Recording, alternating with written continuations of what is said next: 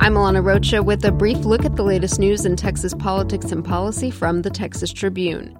Both of Texas's U.S. Senators, John Cornyn and Ted Cruz, are likely to have pretty big roles in picking U.S. Supreme Court Justice Anthony Kennedy's replacement. The pair sits on the Senate Judiciary Committee and are all but certain to have a hand in questioning whoever President Donald Trump nominates to replace Kennedy, who announced his retirement Wednesday. Cruz said he expects the selection process to move quickly. I expect to see the president come forth with a nomination quickly. I would anticipate in the next couple of weeks. And I believe the Senate we will take up, and I believe we will confirm this nominee before the election in November. During that interview on Fox News, Cruz also made his top pick known, U.S. Senator Mike Lee, a Republican from Utah, who is on the president's shortlist of Supreme Court contenders.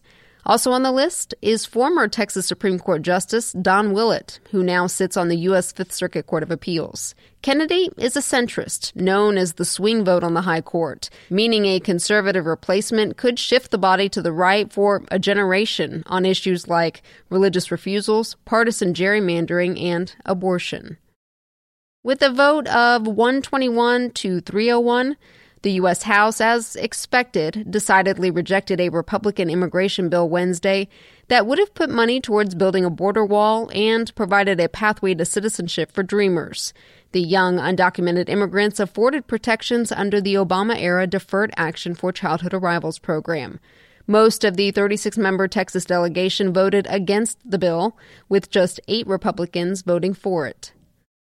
Much as presidents do at the national level, Governor Greg Abbott wants state agencies to send proposed new rules to him before they're made available for public comment. In a letter Abbott's chief of staff sent to agency heads, he explained doing so would provide a dispassionate second opinion on the cost and benefits of proposed agency actions.